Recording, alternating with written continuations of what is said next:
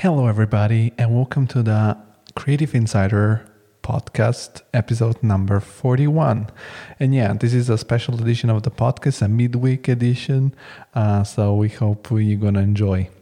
In this special edition, after the success of our different podcast, which was made in number 36, where we talked together with Desiree about the bullet journal method, we decided to do another one. And this time we're going to break down the topic of social media, how they affect us, the positive and the negative sides of social media and technology in general. And I'm going to go through a digital declutter. A very good practice. We're breaking down the practice which comes from the book of Cal Newport, Digital Minimalism. So if you're interested in the topic and in this one more creative challenge, I suggest you to tune in this episode, and I hope you're going to enjoy it. But before we start, I'm going to tell you that exactly for this reason, exactly for all the attention craving things that we have in our lives, we decided to create an email list, a newsletter every month to give you a sum up of what happens on the Creative Insider, so that you don't need actually to listen all the episodes. And in this way, you can pick the episodes which you are interested in or you think you're going to like more. And yeah, so click the link in the description of this episode to join our newsletter. And to support our podcast, if you want, you can follow us on our social media, where we're going to post 3 times a week, basically. Monday, our guest; Wednesday, something else; and Friday, now we have the hits. The hits are carousels which are going to help creatives with different skills about creative hustle, creative improvements, creative triggers, and creative skills. So if you want to know more about those, just follow our social media channels at TCI Podcast on Instagram or the Creative Insider on LinkedIn and Facebook. And once a week, if you want, go check out and you're going to see our carousels. And from now on, I suggest you to enjoy this special edition midweek, the Creative Insider podcast. Have fun, guys.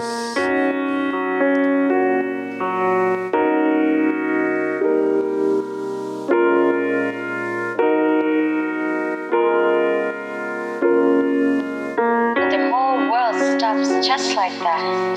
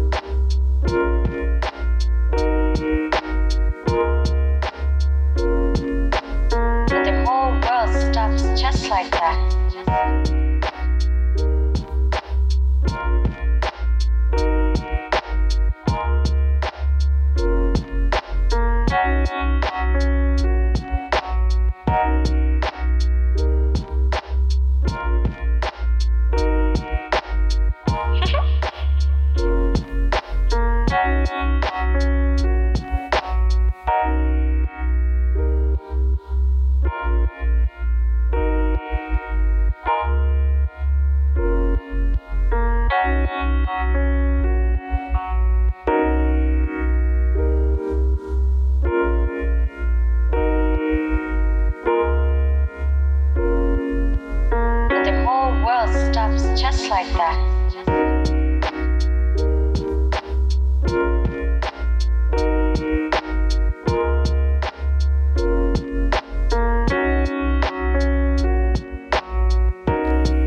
Hello, everybody. Another special episode of the Creative Insider. And of course, today with me, as in every other special episode, my co-host is with me. Hi, everybody. Desiree is back. So yeah, so we were thinking that after we did one podcast, which was a little bit different than the usual, when we did the number 36, I think. Yeah, I think so. About the bullet journal method. Yeah, that was a try. It was a test and went pretty well. People apparently listened to it and enjoyed it. So today we're going to do another one of those, and we're going to get to talk about a topic that we have mentioned in that other podcast, which was digital declutter and digital minimalism. So for the one who don't know, I've mentioned in the podcast number 36 that in the beginning of the year, I started bullet journaling. If you want to know what is this, you can go and listen to that podcast. But I also tried to do a digital detox, digital declutter, and that went wrong. So everybody who does these kind of videos, they always show you like, I don't know, oh, I tried the Elon Musk lifestyle for 14 days and this is how cool I am. Or I tried for 14 days or 30 days or whatever, something. And they always say how successful they were and how good they are and make you feel kind of bad. And yeah, nobody talks about how hard it is to change behavior. yeah, I mean, they kind of do, but they always like, oh, now I'm a completely different person and I'm like totally cool and I'm totally hardcore. Well, it's not the case. I tried it and it's difficult. And today we're going to try to break down the whole topic with the digital declutter and the digital detox. And this podcast was inspired by the book we have both read, which is called Digital Minimalism from Carl Newport, who, in my opinion, he's a great author because he has I've written also other books. Deep Work I also read. It's pretty interesting. And the other book that I have in our library, it's I think it's So Good You Cannot Be Ignored or something like that, but I haven't read that one yet. So let's start with breaking down the topic of the digital world, the technology, and all the gears we are surrounded with. So we live in a highly technology world. Like we have high tech everywhere around us. We basically always carry with us like a very high end computer, which is our smartphone, and our attention is glued to it all the time. Yeah, we have like nowadays computers feel like a little bit outdated because you can do basically everything from your smartphone, or almost everything. Basically, computers are now only work tools, and all the digital content, it's focused on mobile because it's just portable, easier to consume. And of course, and apps too. Apps make it really easy too. You don't go into your browser and have to sign in some way. You just press an icon and you're immediately in that technology world or in that content world. So yeah, I think that they make it difficult to use some functions of some websites through your, for example, mobile browser, or because they want you to download the app. And there are so many of those now. Like I think in the beginning of the iPhone in 2007, there were like I don't know. I'm gonna say a number like 1,000 or 10,000 apps, and now probably there are millions. But this topic has been demonized recently a lot. You know, like how bad is the smartphone? How bad is technology? How bad is social media? Well, yeah, maybe not how bad is, but what are the implications that can be bad for your mental health, for your physical health, for your professional health? Yeah.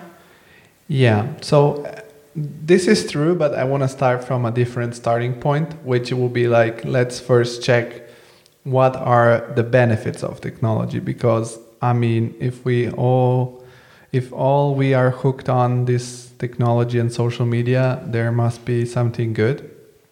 And recently, in the last few weeks, I've been telling you also, like, if you remember the first days of Facebook, which is not the first social media, but I think it's the first like really massive social media with a massive participation. And it was very different than what we have now. I remember you were more in control over Facebook. You were looking for the people. You didn't have suggestions, and you would get a notification only in case somebody texted you, or somebody want to be your friend, or somebody. I think in the beginning we didn't even have tags. You couldn't tag people. Yeah, that's true. Yeah. And you would get a notification if somebody commented, I think, on under your picture, which is like 3 things. And then you didn't have all these functionalities that you have nowadays. You barely had video. You had some pictures. And that was like a cool thing, because you could go on and just you decide, okay, I want to add that friend, or I want to look for that person. And then I think back in the days there was, I think the first time I downloaded or subscribed, I didn't know even exactly what is Facebook. I was like, let's give it a try. And I was wondering, why would people put their own name on Facebook? Like, why? Because there were other forms of social media like MySpace and stuff like that. And I remember... But not everybody put their name. Like at the beginning, it was sort of like the Hotmail era where everybody was like Cute Cookie 72. So I remember... Not everybody put their real name, but some form of their name on Facebook. Yeah. Back when I joined it, it wasn't, for example, your first name, last name. It was maybe something like, I don't know, Bambi Frankfurt or something like that. Some people were still doing that because you were just used to that from the 90s, I guess. That you just made up a persona, and I think that phased out after a while. And it was very much about people, too. Like at the beginning, everything you're describing is about people. And now it's about companies also. I remember that was the thing that, because I have tried other sort of social media, and what I really hated is that when I signed for Facebook, when I signed up Facebook, was like the period of time when there were a lot of emos. If you remember those. Yeah. And in this social media, they would make some crazy name with a lot of, special symbols.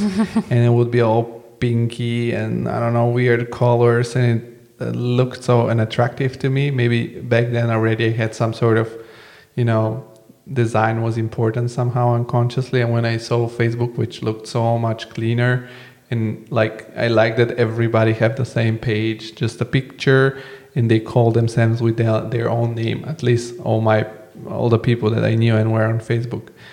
And this is how I decided to join, and it was nice. And I remember also, to go a little further back, I come from Bulgaria, so I'm it's like born in the 80s, although I'm born in the 90s, because it's like 10 years later, everything arrived 10 years later.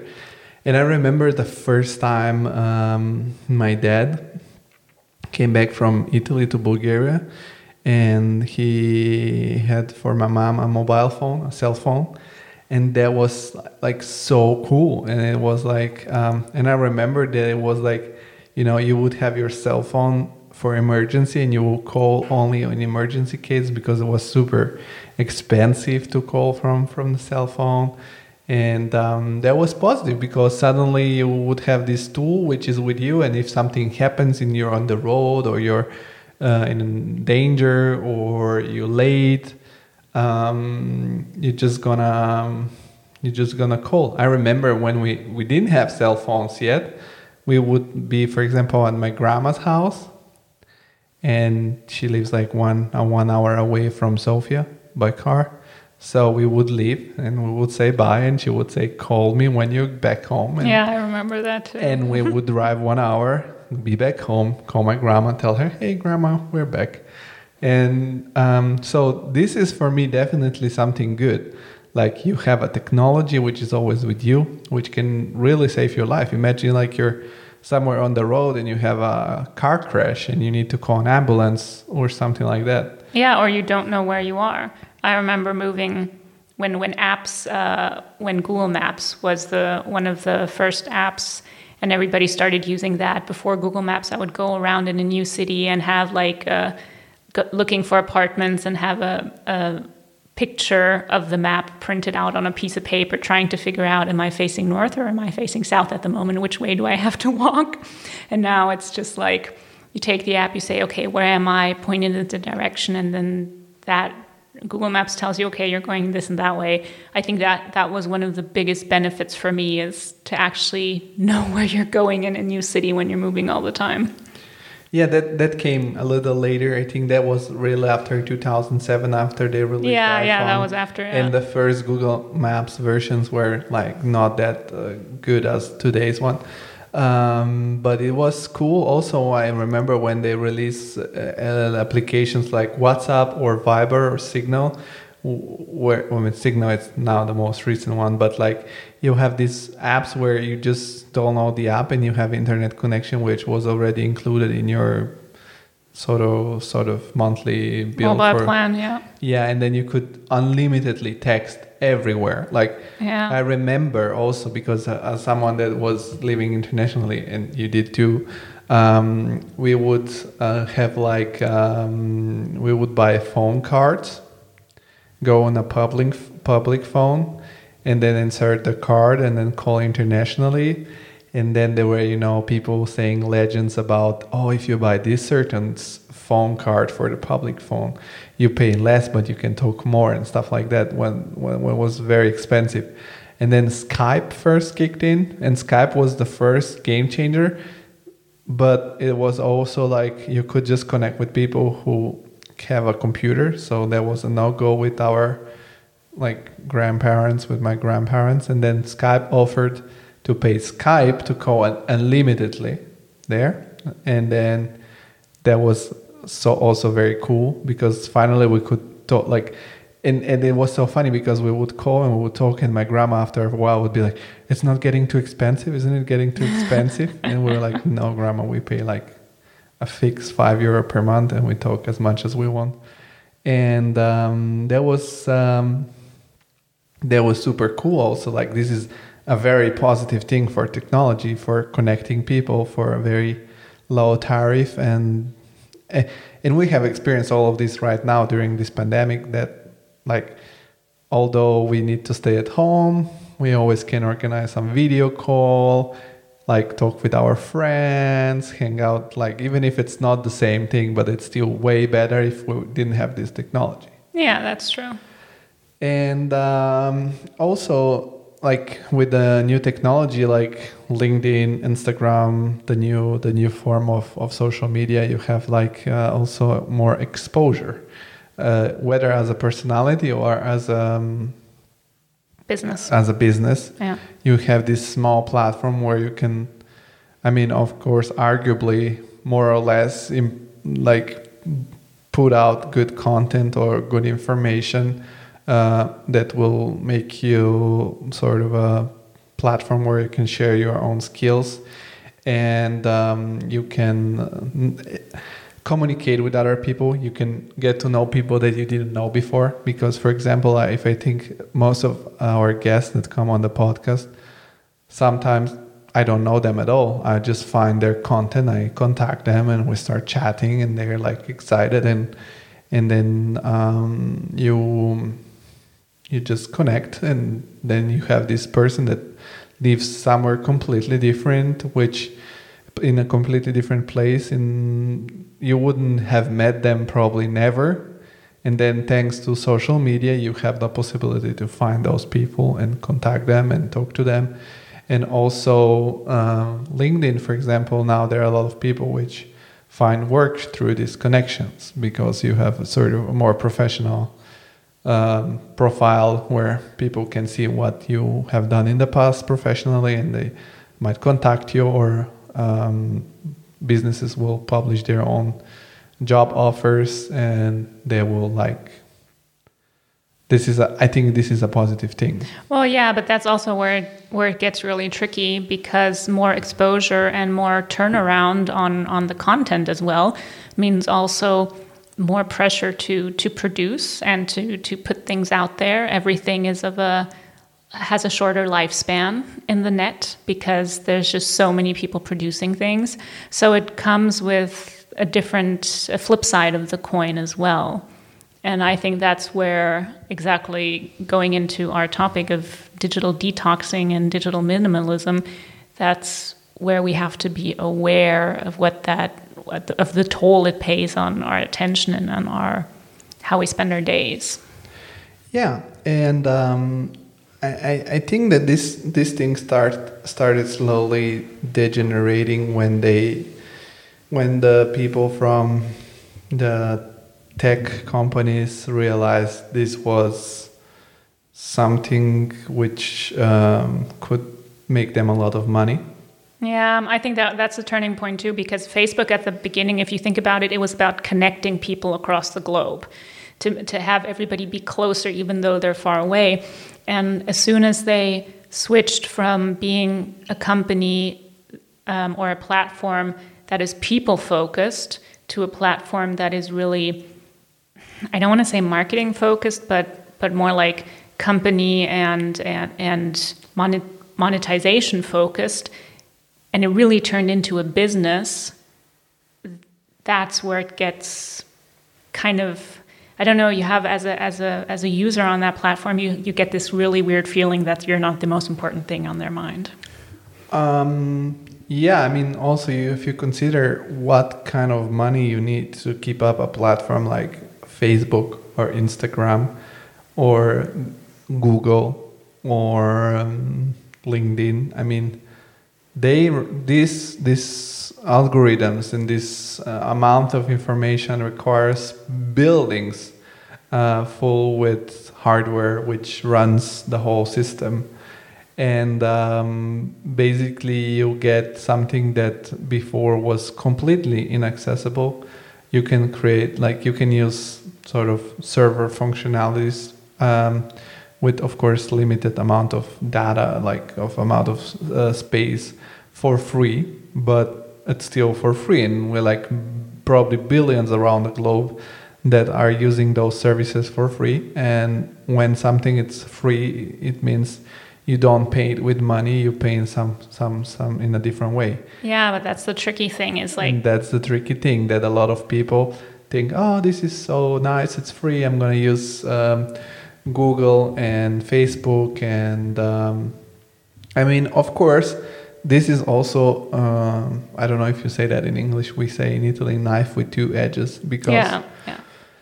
Because, for example, all these algorithms that are generated by Facebook now, because they have been improving slowly in towards, like, in the time when since Facebook started and today, can be also used by small businesses, by local businesses.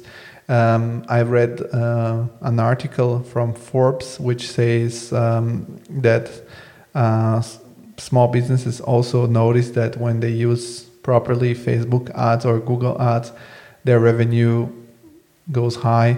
I don't remember exactly with which percentage, but it was a significant percentage.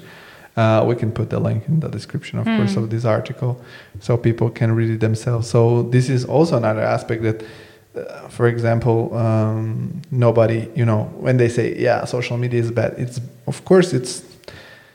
it's always a gray area. It's like... I don't think you can see it like that. I think this is what you're getting at. It's not black or white. It's not good or bad. It's just, you have to just be aware what it means and aware of what it does to you and to your business.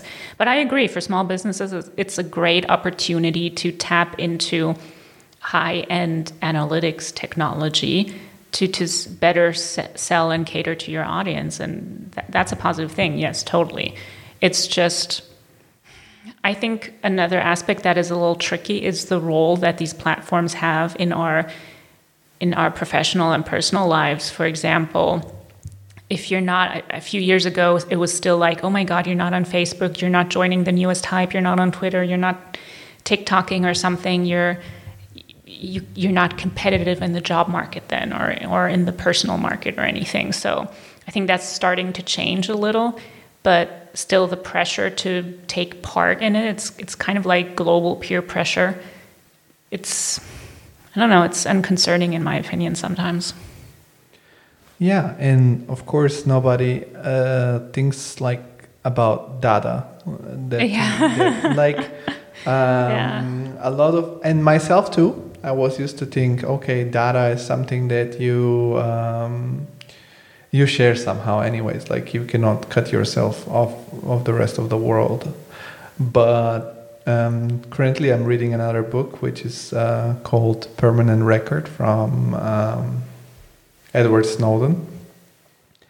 And I'm not at the part in the book where he's basically tells his story and how in this timeline this permanent record of data has started. And a lot of people think, data, people who want to hide data, are people who have something to hide. But it's not really true, because everybody has something to hide. Like, I don't think it's something to hide. I think it's more like privacy. I think privacy is an issue. Yeah, but this is like, I don't know, imagine you say something in private with some friend, like silly thing for a joke, or I don't know, you flirt with someone, whatever. And then in 5 or 6 years, you become some person of importance, of public relevancy. And those people, theoretically, like, I'm not saying that they would do it, but somehow could happen, because if this data is somewhere, they could pick it up from there and be like, here, Desiree was texting with this XY person, and they were doing, like, I don't know, racist jokes or sexual jokes. And then suddenly all the things that, you would not say publicly, or just say it under friends just for fun, not really seriously, can be completely changed and manipulated to destroy your persona. That's why they say the internet never forgets. So, exactly. But that's one aspect. The more extreme version of that is in journalism, that there are certain journalists that uncover things that are going on in the world that have to do with political corruption or very politically intense areas, and they're not safe because, for example, their emails are read or the servers aren't safe or anything. So it's that aspect too. It's the same thing, just in a very more intense setting. Yeah, well, as many of the listeners know, I love to listen to the Joe Rogan Experience, and they were joking around like why it's important. And TikTok, for example, it's sort of under American control, because a lot of people in the US use TikTok and they TikTok around. It was saying, imagine now, like, the current president of the United States in 2050, it's on TikTok. I don't know, maybe it's a girl that does, I don't know, provocative dances or something like this, and in 20 years she becomes president, and then China comes up with, I don't know, videos of her half naked twerking on TikTok or something like that. So that's one aspect of the whole thing, that this is, as you said, internet never forgets, and like, although people forget, in my opinion, but still, like, you will have. Yeah, but you can just.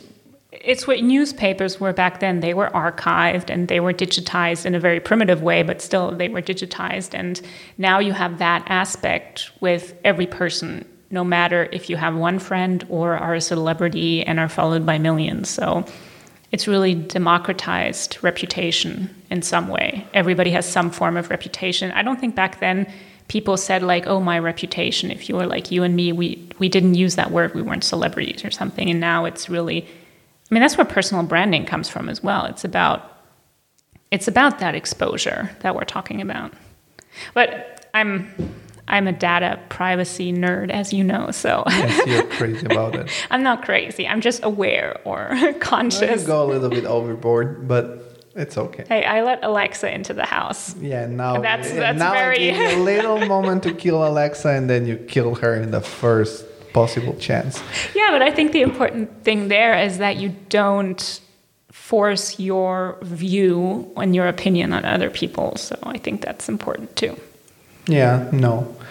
But a part of this sort of personal status issues, what it's recently have been been talked around a lot of media, podcasts, TV shows, Netflix shows.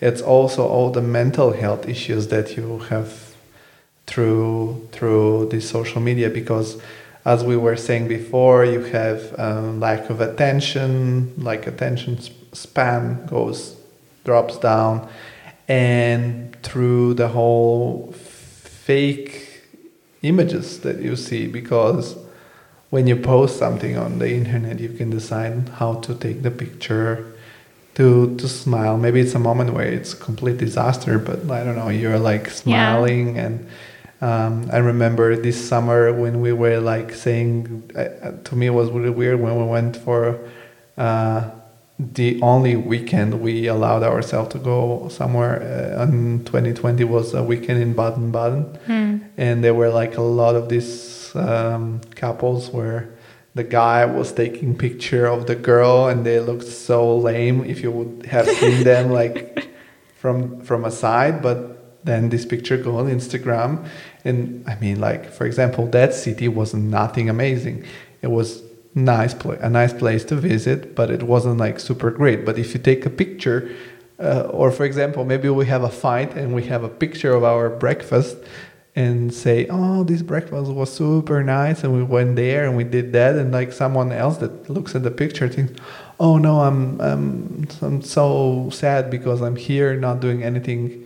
Yeah, cool. It's that peer pressure and that. And they're like having fun in Baden-Baden, but the reality is that maybe we didn't have that much fun. We just needed to show off. So I think it's two things. You're the director of your own life in some way. You're creating your own life editorial, and on the other hand, it's this comparison. You constantly, unconsciously compare yourself to those pictures. And like you said, it's like, oh my God, my life isn't that exciting. Or, oh, I wasn't in Greece. Or I don't know what. Oh, I didn't manage to visit New York last year. And they did. And oh my God, look at that cronut. And I don't know. Yeah, and then there are nowadays with this advanced technology, you have all the filters on Instagram, for example, where, I don't know, my cousin used them a lot, and I hate when I see her pictures because she looks like, I don't know, a playmate or something like that. Oh, you mean the ones where they make the lips and the eyes and everything? I don't know what they exactly do, but you look it's those... weird. You look like a plastic doll. Yeah. And it's extremely bad when I see that, for example, I follow the national proud of Italy, Chiara Ferragni, on Instagram, because if you have an Italian passport, that's like you have to follow her. And she uses that sometimes, and I'm like, why does she do that? Like, she looks good already. Why she needs to put this extra, I don't know how to call it, this fakery. Yeah. And then the girls who, like little girls, which are maybe teen girls, watch those pictures, see those pictures, they will be like left with a lot of unrealistic expectations. Yeah, I think that's the thing. I think social media started with reality, and now it's sort of like social reality on social media, and then the real reality. But in the last few years, there have been a few, I think on YouTube, a few videos of, okay, this is behind the scenes of how I get the shot taken and everything. So you are a little more brought into that world, but still, maybe you look at the picture and you say, oh, that's a filter, I know, but you're still going to compare yourself deep down, or you're still going to feel, I mean, that's where FOMO comes from, fear of missing out. You're still going to feel like you missed out on something if you weren't there and there, or did that and that, or bought that and that, or used XYZ as I don't know what. Yeah, and also, for example, YouTube is also a great like attention hog. And they're like the people who are doing videos on YouTube currently are like super skilled filmmakers and directors, and they know how to do all the lighting and those sweet blurred background and the color shading and everything looks so much better than or everything looks perfect because they have studios which are dedicated for video making, and that looks very cool, but that's not their real life. It's just a very well set up video, like a Hollywood movie, which is supposed for you to watch, and then Yeah, everybody's like becoming an online personality, or maybe not say everybody, but a lot of more people are becoming sort of online personalities with, I want to say something like online reputations and online jobs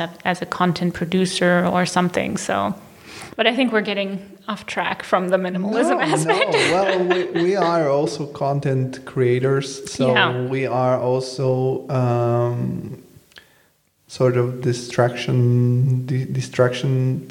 We produce something that can distract you, but that's why I try to do one episode a week, not like 5 episodes a week or something like that, so that people can listen to one episode and it's okay. And that's why we started the newsletter too, to say like, okay, you don't have to listen, and that's why we're going to recap it, because we're aware that attention is something valuable that, you know, you can maybe spend more time and put it into your craft.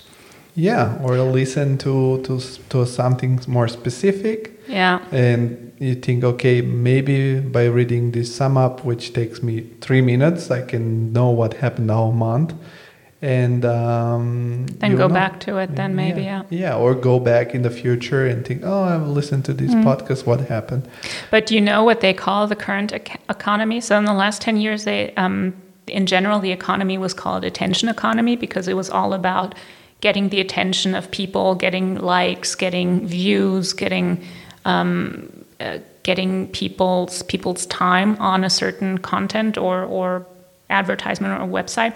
Now we're entering the stage where we're going into a creator economy, which is about basically people like what we're doing, actually trying to create value and to create things that are not from a product selling perspective, but more from a creative perspective. And this is sort of trend-wise, we're moving into that creator economy. That's actually what it's called at the moment. But what do you mean by creator economy? That like these different platforms will try to attract the different creators?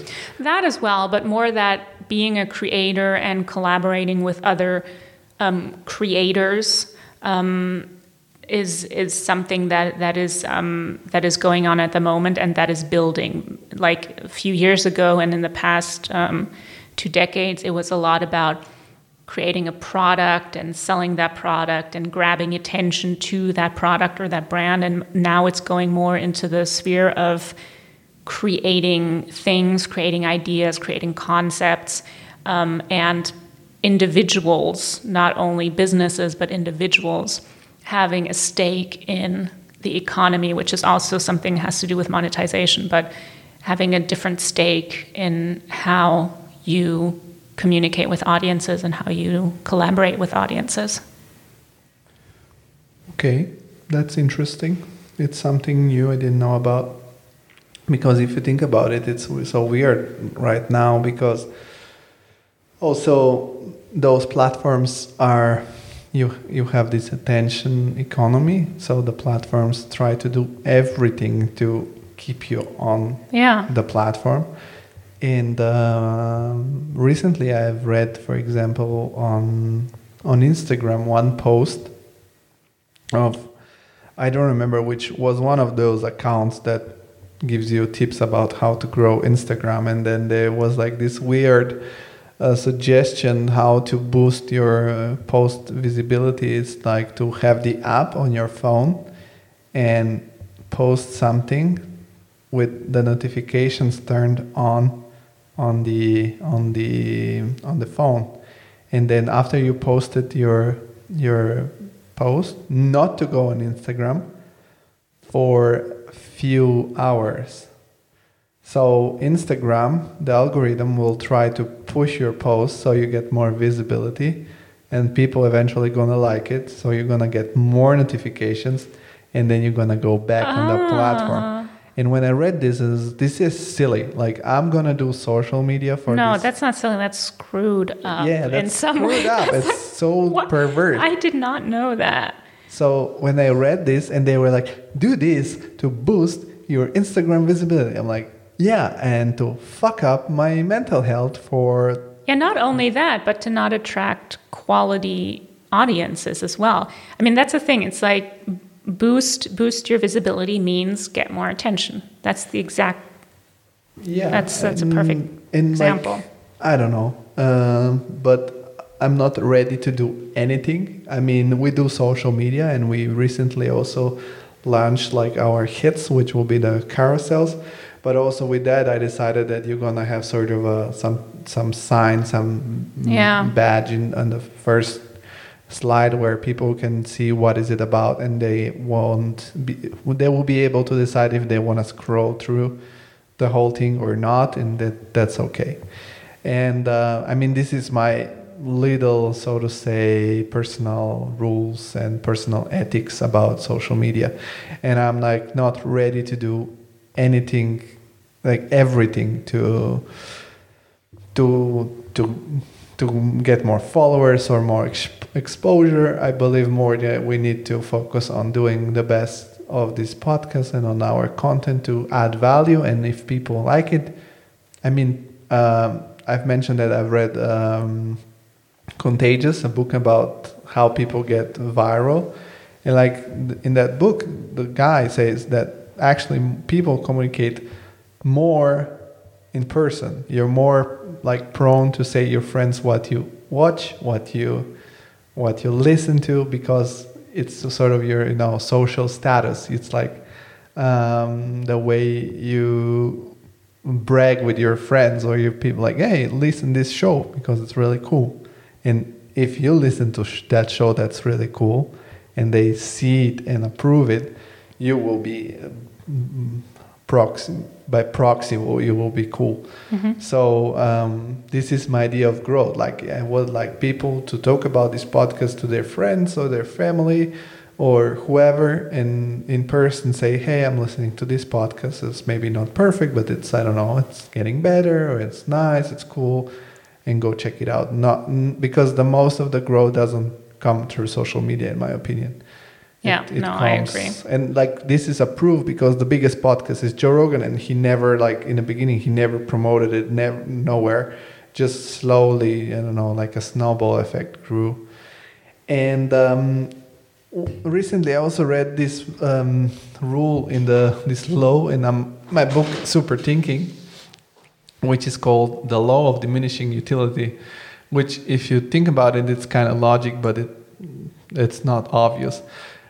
This law says that when you consume something, when you consume a little bit of this something, it has a utility. But more you consume it, this utility decreases. Which means, for example, to compare social media to a cake, if you have one piece of cake, it's good because you need something sweet and it's good for your soul.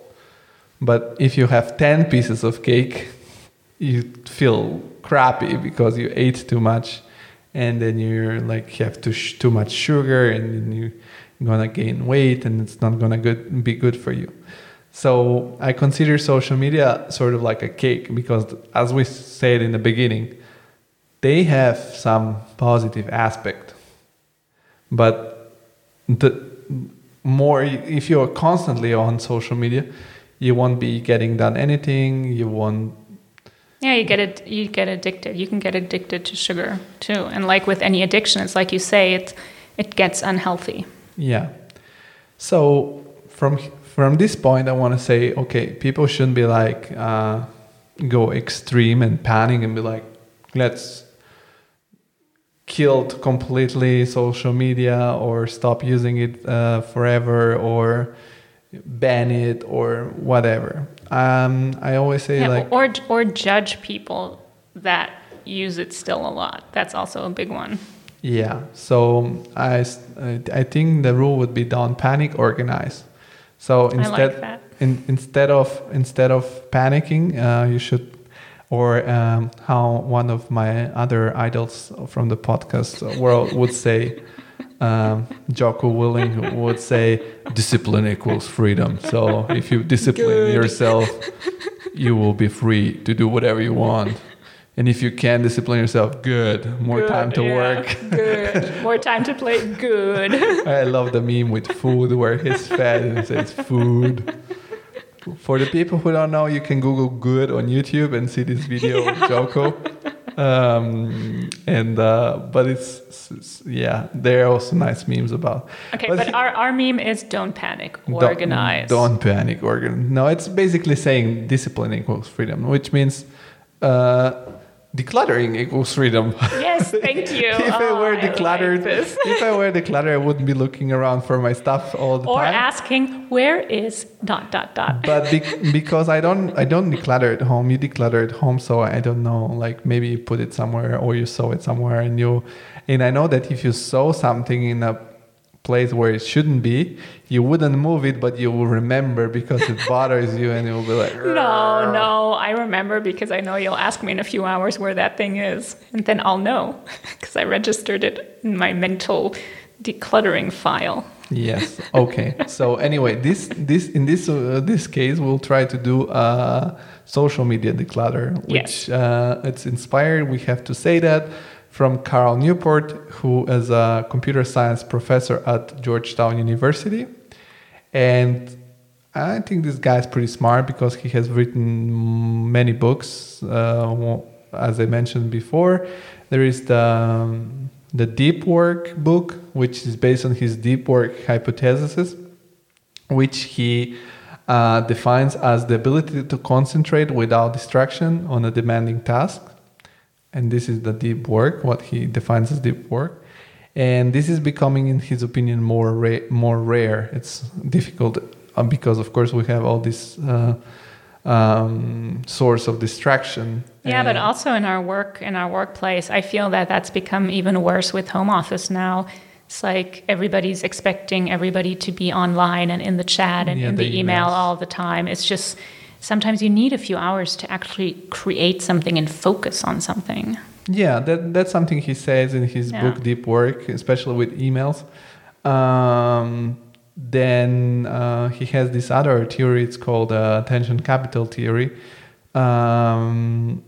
So like where he says like we in the modern world, the most of the jobs are brain jobs. You need to be like working with your brain, and you have to be able to sustain these long times of attention and have to be able to really sharply focus on learning something new, which is difficult to learn.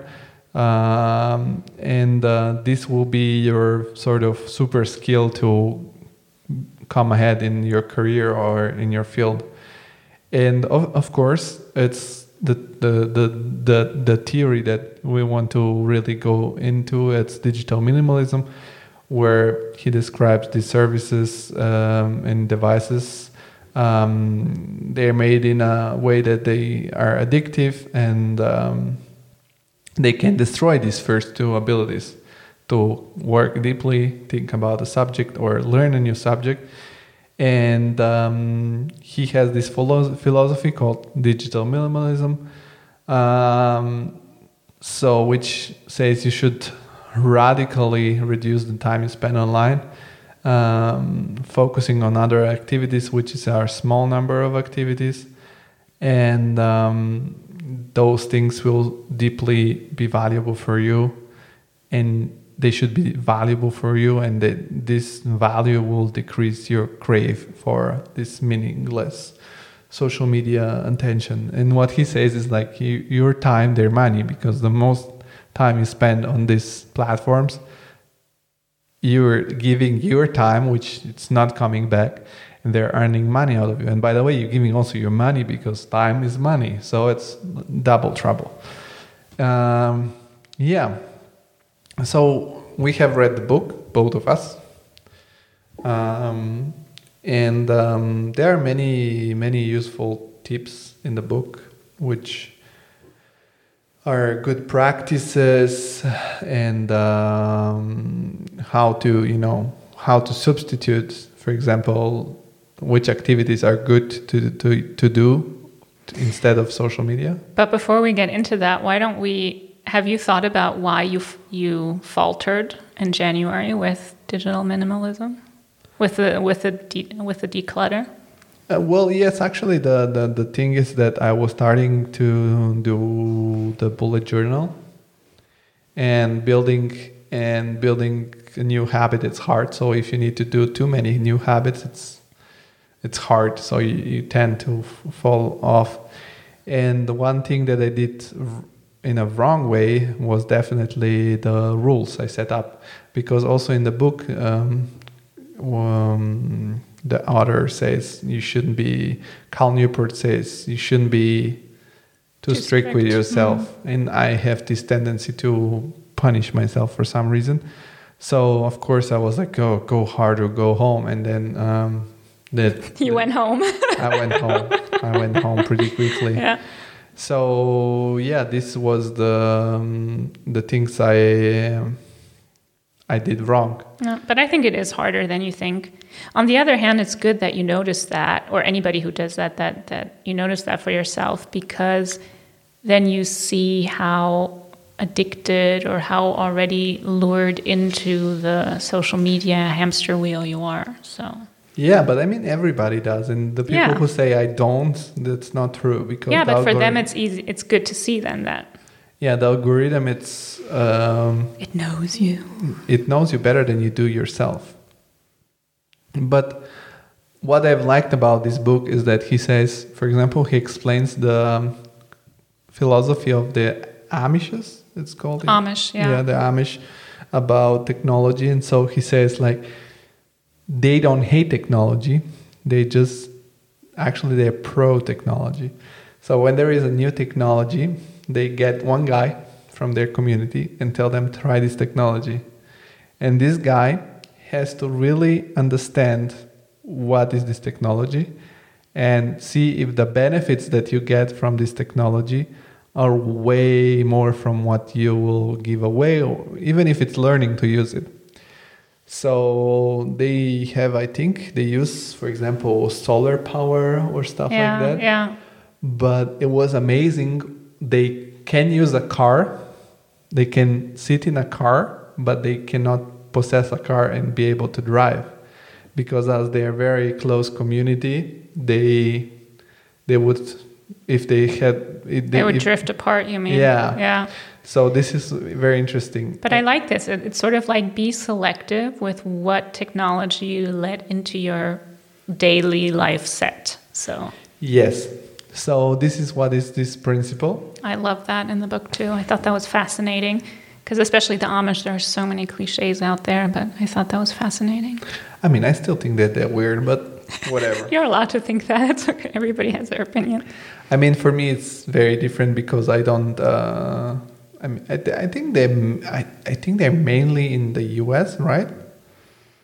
I'm not an expert, but on I know Amish. that now there is a community which moved from Canada to Bulgaria. So in Bulgaria we have Amishes. Really, Bulgarian Amish. That's going to be interesting. My favorite comedy club podcast from Bulgaria did a special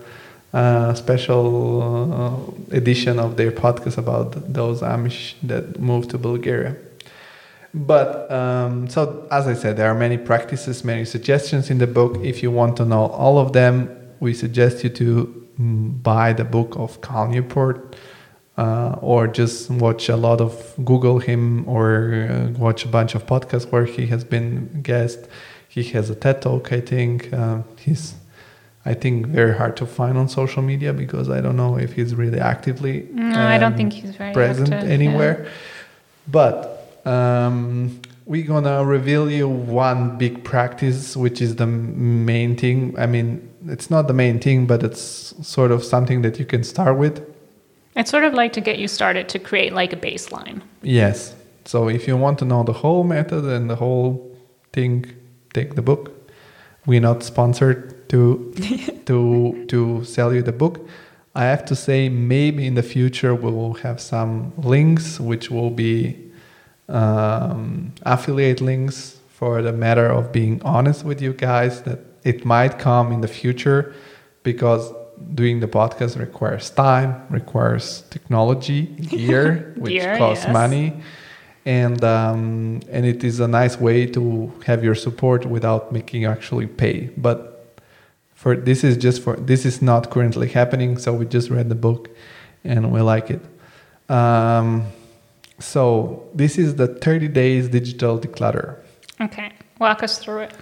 Yes, so you can use the bullet journal which I did today.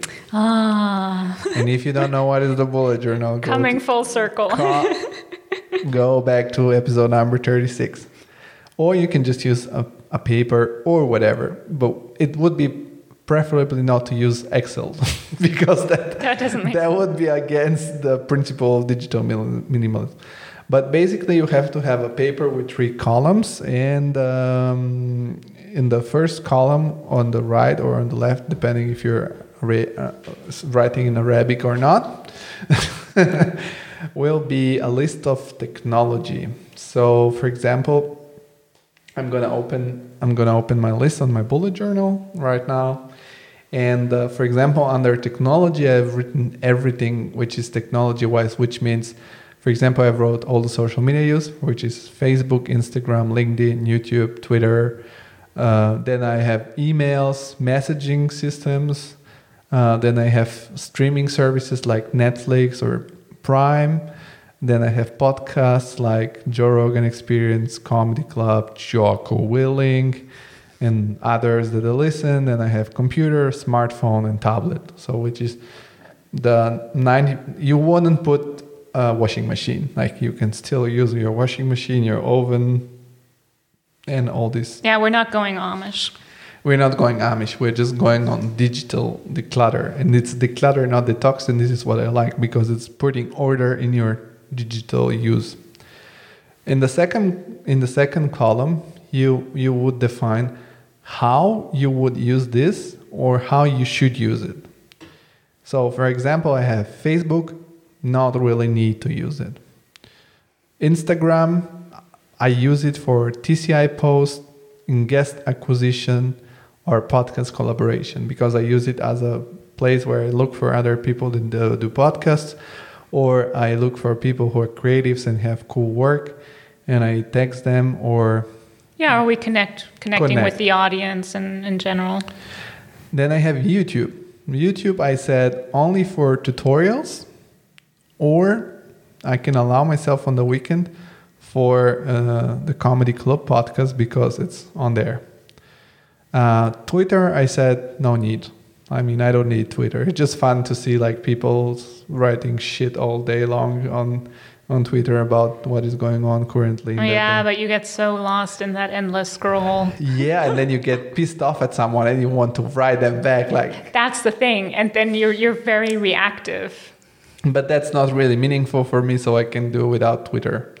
Then I have email, and email for me and for a lot of people is very important. So I said like I should use it once a day and set up. We'll see what I'm going to set up, but only once a day I can use it. Messaging, I wrote avoid during working hours, which would mean before I was thinking about the whole day, but now I thought, okay, I'm going to use it. Not going to use messaging from the time I get to work to my lunch break and from my lunch break to the time I leave the office. Then I have Netflix/Prime. And in my first attempt, I said once a week, which is a little bit unrealistic because I live with you. You're not so disciplined as I am. No, that's not true. But I mean, it's nice to have like sometimes during the week you really are tired. Yeah. And in these days and times, there is not much we can do together. Although now we have gotten chess, and not because we watched that shitty show that I'm never gonna watch because everybody watched it. Queen's Gambit. Queen's Gambit, yeah. This show I'm cursing again too much, but it's... But because of the hypeness, because you haven't seen it yet. Yeah, so, but I haven't seen it. I don't know, but we have Dama, backgammon, and chess. So we're gonna be playing backgammon because we're gonna be like against the hype of chess. We're against chess, no chess. I am against chess. And so I said Netflix and Prime we can do like 2 times a week, maximum 3. For me, it's important that the week has 7 days, which means the majority of days I'm not going to be watching Netflix. 3 days, it's the maximum. And 2 is the rule. And if you really beg me to watch a third time, it's okay. But it's... No, I'm supporting you through this. I'm not going to beg you to watch anything. And then I have all the podcasts, Joe Rogan and stuff like that. So now that is your addiction. Yes. That's the thing. So I can listen to podcasts only during the commute or during household or during sport, which means... Oh, you're going to be doing so much more chores then the next 4 weeks. No, for example, while I'm cleaning, something that doesn't really require my attention, or when I'm going to work. Well, there is such a thing as mindful cleaning and being in the present, and but I... Don't make me curse one more time, okay. please. I do wasabi cleaning. And for the people who don't know wasabi, you have to follow... It's wabi-sabi. Yeah, you have to follow Desiree on Instagram to understand these inside jokes. And then I have the last things are computer. I wrote I will use computer only for work. Smartphone, I'm going to use only for messages and calls, because I need to call my family. And my tablet, I'm going to use only for notes, because I take notes. I have a pencil. And social media when I need to post the Instagram things. And the third column is when can it be used? So, for example, Facebook, I wrote first row, technology, Facebook, how or should you use it? No need to use it. When it can be used? Never. For this. Yeah, sort of give time. For these 30 days, never. Instagram, I said I'm going to use it for TCI post and guest acquisition. I will set up 1 hour maximum on Monday, Tuesday, Wednesday, and Friday. That's the time I need to use it. So everybody, if there's a delay in response, yes, it's because of the digital declutter. Exactly. Then YouTube, I said only for tutorials or useful videos like that, maximum 1 hour daily, which means if I need a tutorial, probably it's going to be half an hour or something, and then I have to do actually these things. Twitter, I said I don't need to use it, so I'm never going to use it for these 30 days. Email, it's going to be only once a day and only for work. So I'm going to be setting maybe half an hour in the evening where I check my emails or something like that. Messaging, we said for important issues on work, otherwise only outside of working times. Netflix and Prime, maximum 3 times a week, only in company for fun. This is when it can be used, like in the evening, fun time.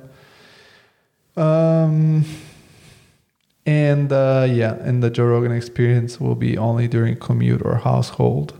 And will be like, because it's funny to listen, and it's also, I think that by listening other podcasts, which are way better than ours at this point, it's useful to get to listen how they do it, how they talk. Yeah. Computer for work when needed, which means, I don't know, when needed. I don't use that much my computer for when I don't need it. And smartphone, we said it's going to be calls and messages, daily basis for important issues. And tablet will be only when I'm reading or at the times of the week where I need to post stuff on the social media. That does sound very less strict than in January than what you set up. Yeah, because that was stupid, and I was thinking, okay, now this is... Well, you weren't stupid, but it's just... You were just trying to overperform yourself. Yeah, but it's impossible because really, I mean, a lot, like, our guests are 90% from social media, and 10%, I know that. But, so it's not that easy. Which part do you think is going to be the hardest? The podcasts, probably, listening to the other podcasts? Yeah, probably. And the thing is also that because at work we sit in an open space, and hearing all the loud people around me doesn't let me concentrate. I usually listen to podcasts in that time too, but I'm going to listen to non-lyrics, chill, lo-fi music from Spotify as alternative because this is my thing. And I forgot to add here, I have to add Podbean. Podbean is the hosting platform of our podcast. Again, not sponsored, unfortunately. But I tend to check it too much to see how the podcast goes. Yeah, the metrics. So probably I'm going to set up that, like, whenever you post the podcast, you check how the metrics are going. Because and that's something that I really notice affects me a lot, like, because I'm like, oh, we did this podcast and it's going to be great, and I posted, nobody listens it, or not nobody, but not enough people as I was expecting, and then it's not. Yeah, it's that pressure spiral. That's another thing we didn't talk about that in when we were talking about the social media. It's like the number of likes you get, the number of views of a post, et cetera, et cetera. It's sort of like it makes you wanting more and become better, and so that's another addictive thing. For example, I don't have the social media apps on my smartphone. I have them on my tablet because the tablet Good. Because I don't want to be checking my smartphone. It's too easy to check it on the smartphone. And on the tablet, if I want to check it while I'm at work or something, I need to put a mobile hotspot, and then I would be able to check it. So I have to say, I hardly use my phone. And all the notifications are off, also on the tablet. So I don't know. I turned off my notifications, I think, years ago. Even if email, the only thing I get is like messages from you from notifications. But I have a thing also with notifications. Like, notifications are annoying because if you have notifications on, as I said, the social media will pop. Like, they will pop every few minutes. Come back to me, scroll through me. Yes. But if you turn them off, you'll be yourself, let me check my notifications. Well, that's where you have to weird. Discipline yourself. Yeah, this is why discipline equals freedom. Now I'm focusing on these rules we have set up here. I guess this podcast will be released Wednesday, 17th of February. So I'm going to start 17th of February so that if the listener starts with me, we can do it for Are you going to do like a weekly check-in on Instagram? That'd actually be cool. Maybe we'll do that. Maybe we'll do that. I don't know. Maybe no, we don't. We're not going to do it because we're doing. Oh right, yeah. We're not going to do it. We're not going to do it because we don't want people to get distracted. We're not going to do anything. But after 4 weeks, in a month, we're going to do another extra podcast with something else, with a new topic. We'll see what it will be. So. You'll have to stay tuned. I'm going to keep you accountable during these 4 weeks. Yeah. And I think it's going to be fun to do it because I think I've done it already a couple of times. But what is cool in the book, and you should read, is that the guy tells you that in the end of these 30 days, you have to be very aware of how this make you feel, how you reacted to this declutter. And then do the Amish philosophy, like what I'm going to reintroduce in my life again and why. And do I really need it? And if you want to be aware of what is going on with you on a daily basis, we have told you that in episode number 36, the bullet journal. Start a bullet journal. Yeah. And then you have the reflection time in the evening if you have bought the book, The Bullet Journal Method. And in the evening, after you go through your daily log, you can write, okay, today I felt that way or I felt this way. And then after a month, if you don't remember, you can go through your bullet journal and see how this whole thing was going on and be more aware. So this is what I'm going to do. So this is step 1, digital declutter. And step 2 will actually be digital minimalism. And that's starting in March. No, digital minimalism. No, because you reintroduce it. You introduce, it's a sort of digital discipline. So, like, I don't know, Or coining a new thing. Yeah, we're like, it's just being decluttered with your digital life. And if you find the balance, which is something that I'm not really good with, because for me, it would be easier to not do anything at all or be constantly on social media. So I have to find the right balance where I have pros and cons. Like I have just the pros and minimize the cons of. But everybody feels that way. It's and again, it's not a all or nothing thing. You have to find the balance. It's all about that balance. I don't know. I have not too much cake. I have the feeling you're better at those things because you're a little bit more woke and you know about like I don't know. Being aware and being so nice and being wabi-sabi and stuff like that. So I think you're a little bit better. I'm more like go hard or go home. Yeah, and I go hard. Yes. So basically, this was this special edition digital declutter. I think we're through. What do you say? I think so too. Yeah. So try it out. I think we're gonna wrap it up here. We're gonna conclude our episode by telling you that we are very thankful for your support so far. And your attention.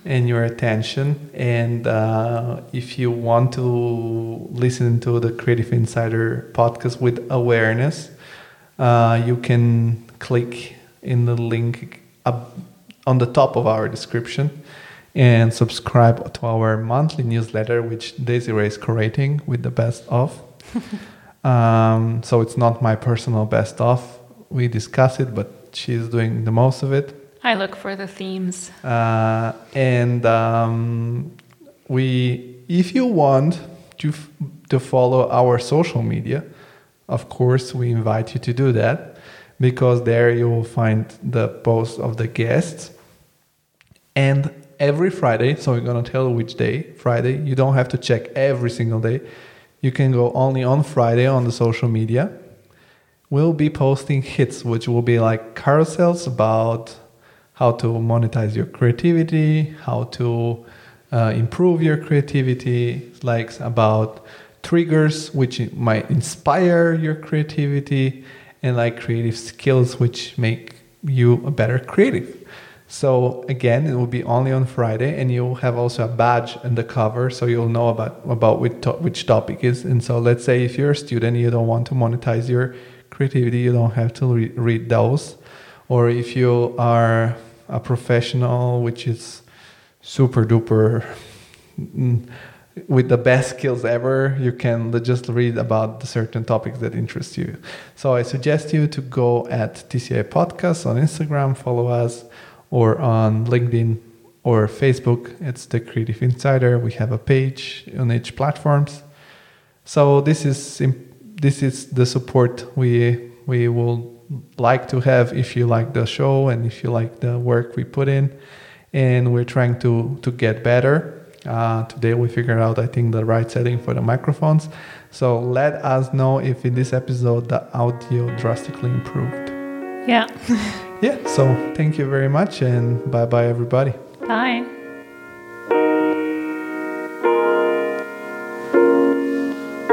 The whole world stops just like that.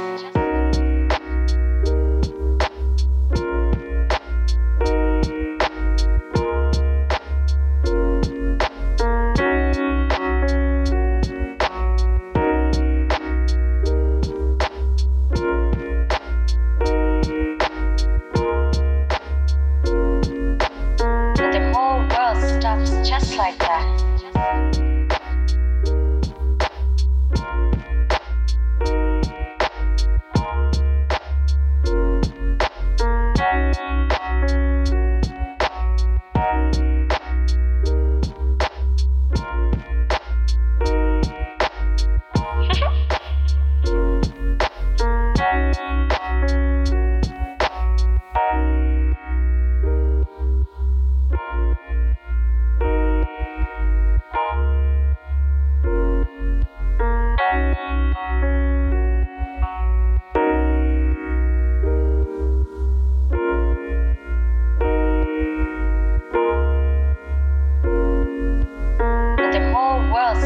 Just like that.